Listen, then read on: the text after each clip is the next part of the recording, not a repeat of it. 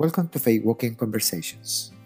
In this episode, Ken Shuman and a group of Faithwalkers reflect on the implications of brotherly love for those who are different than us. This conversation was originally recorded in May of 2020. We want to remind you that Faithwalking's mission is to make wholeness possible for individuals, communities, and the world. Visit us at www.faithwalking.us. Join this conversation. Till I'm looking through the eyes of love. I'm gonna look twice at you until I see the Christ in you. I'm gonna look twice at you. So today, group, this is what I'm thinking about. So our primary theme for this Friday event was building community and being together and learning to manage anxiety during the pandemic. And all of that is still true. We are still in the days of pandemic where facts and data and information change about every 2 days, it seems like. And yet today, the thing that's most on my mind are all of the things going on in Minneapolis and around the country related to race. And here in the U.S., for you in the U.K., it's a big deal, and it's a big deal just in a lot of ways. I want to tie it to some family systems conversation in that.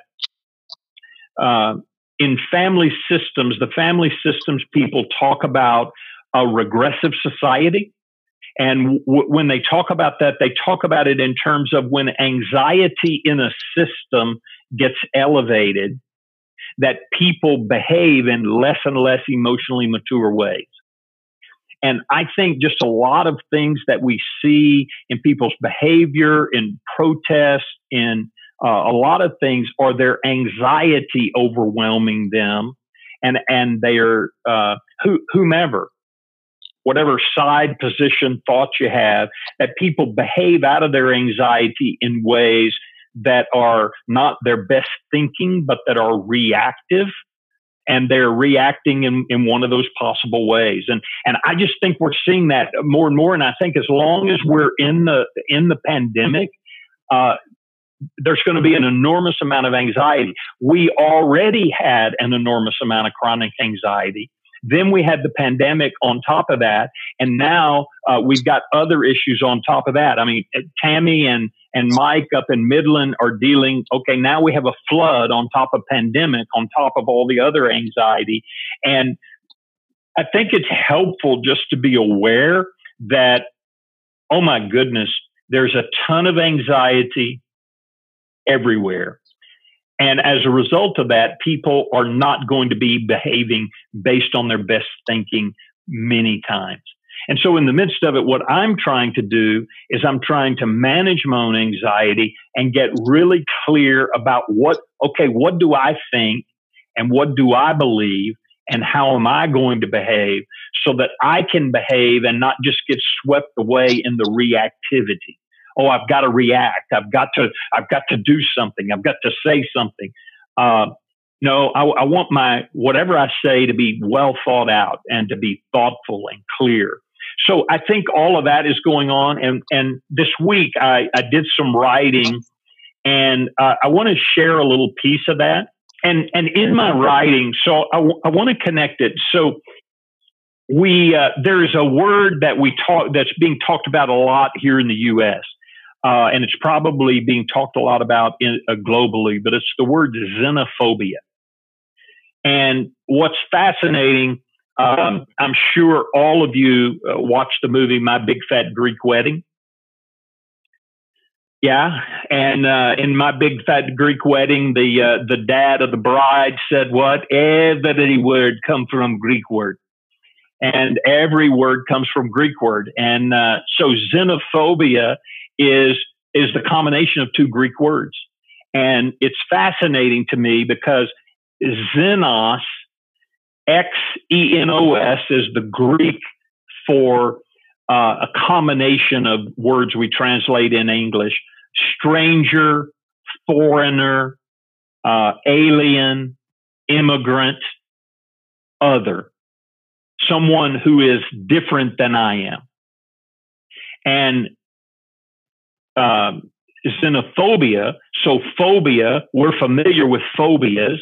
Phobia comes from the word for fear. And so xenophobia, you put the two words together and it means fear of the other. I really like that because it means anybody that's different than I am.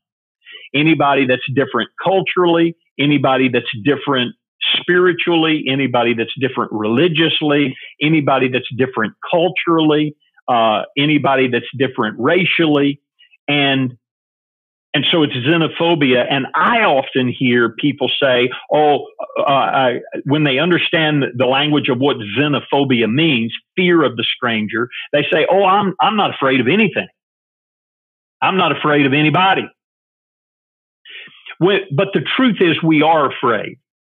And if we could so part of our work in managing anxiety is learning to identify, what am I really threatened by here? What's the real threat? And I believe if we take the word xenophobia, fear of the stranger, fear of the other, and we really got present to what am I really threatened about? I mean, I've got some ideas. I think we are threatened by my way of life is threatened because this is the way I like to do it. And those people are doing it different than I like to do it. And so my way of life is threatened. For me as an older, Anglo-European descent male, the fear of, people like me won't be the majority any longer, is a threat. And so if we could just think about what am I really threatened by in this?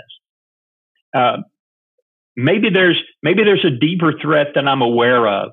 And I believe that identifying what the threats are really help us to grow and mature. There's something about just being able to say it, to bring it out into the light, to identify whatever. So I want to start with xenophobia, but now I want to go to another word. There's a word in the Bible that is the word hospitality. And the word hospitality is the combination, believe it or not, back to my big fat Greek wedding, it's a combination of two Greek words. And it's the word xenos again, stranger. But hospitality, the word translated hospitality is the word philoxenos. Philoxenos. So not xenophobia, philoxenos. If you have any background in Greek at all, the word philo is going to sound familiar. Philos is the word for brotherly love. We have a city here in the U.S. called the City of Brotherly Love. It's Philadelphia, right? And so the word hospitality is a combination of two Greek words that means to have love for the stranger, to have love for the other, to have love for the foreigner, the immigrant, whomever that might. I mean, again, all of that kind of combination of words. And I just like the phrase other. And so the word hospitality means not just have somebody over for dinner. The word hospitality means to live your life in such a way that you are open to the other in your life. You are open to the other being friends with you. You are open to the other so that you can love the other in a brotherly, sisterly, loving kind of way. So we take it a little further, and that word's found 3 or 4 times in Scripture. But then in Matthew 25, we have that section of Scripture that I think we're all familiar with, where Jesus says, I was hungry and you gave me food. I needed shelter and you gave me shelter. Well, in that section of Scripture of Matthew 25, Jesus says, I was the xenos, and you welcomed me in. I was xenos. And of course, you know the argument. When were you a stranger? And when did we welcome you? And Jesus says, when you did it to the least of these, when you did it to the nobody stranger, when you did it to the stranger at the grocery store, or the stranger at the pharmacy, or the stranger at the gas station, or the stranger at the beauty salon or the nail place, when you did it to one of them, when you welcomed that person into your life, you welcomed me into your life. I believe, as followers of the way of Jesus, hospitality, philoxenos, is our way. And I believe that as we live a lifestyle of welcoming the other into our lives, we reflect the heart and character of the way of Jesus. So in the midst of all the high anxiety of all sorts of racial stuff right now, that racial stuff is the xenos. We are all xenos to one another. You're the stranger. You look different than I. You talk different than I. Your culture is different than mine. That the Bible teaches us that the way of Jesus is the way of brotherly love for that stranger. And so I want to invite you to do a couple of things with me today. I want to invite you to think about, do I have any xenophobia? And if it is, what is it? What threat might there be to me that's underlying, that I react out of my anxiety toward? And then on the other side, how do I more fully embrace and live into this idea that I'm to extend brotherly love to people that are different than me? And that's the way of Jesus. And that if I can manage my own anxiety and get at what I really believe and really align my life, that then the world can become more whole. Because in faith walking, what are we about? We're about making wholeness possible. And I believe when we practice philoxenos, that we are making wholeness in our countries and in our world more and more possible. We've only got about 5 minutes to wrap up. So is there a big idea you just want to say out loud? Is there a big question? Is there a comment? What would you say as we wrap up?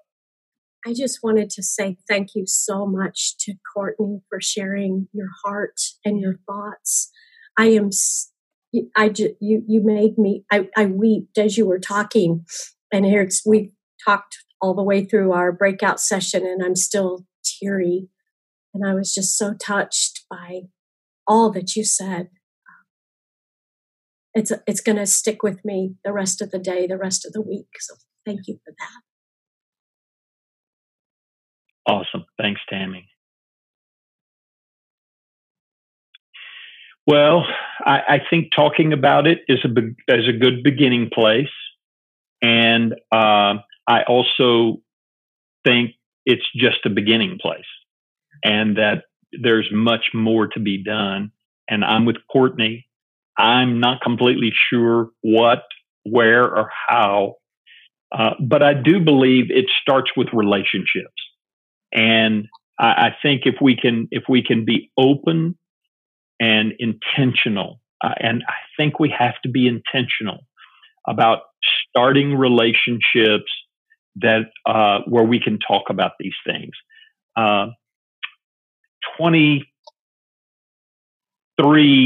4 years ago, I was on a leadership development group.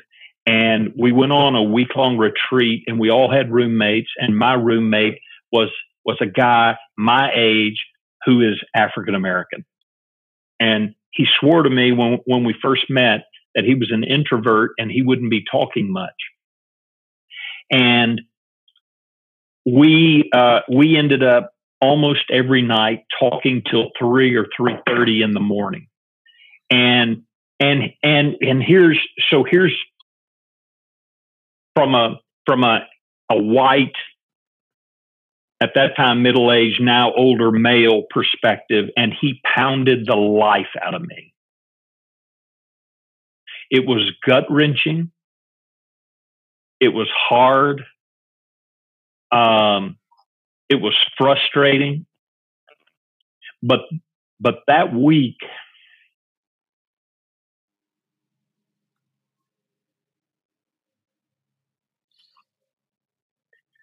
changed my life. And Michael is his name, and I are 25 years later best friends. And I think every now and then that maybe I had a little bit of an impact on him, but I know mostly he had an impact on me. And so I know.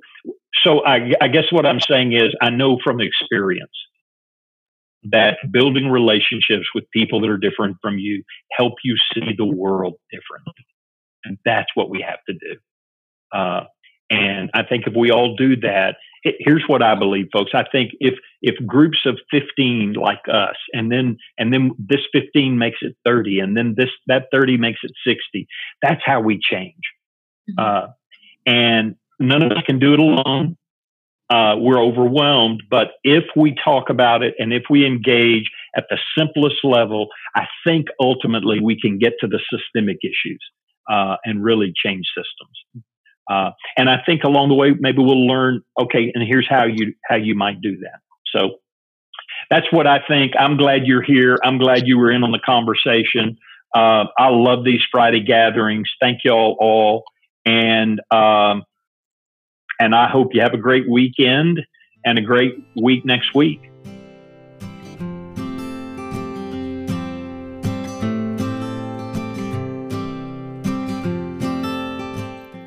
For more information about Faithwalking, visit www.faithwalking.us. We want to remind you that Faithwalking exists because of your financial support. Please consider giving at faithwalking.us/donate. Thank you for listening. Until I see the Christ in you, till I'm looking through the eyes of love, till I'm looking through the eyes of love.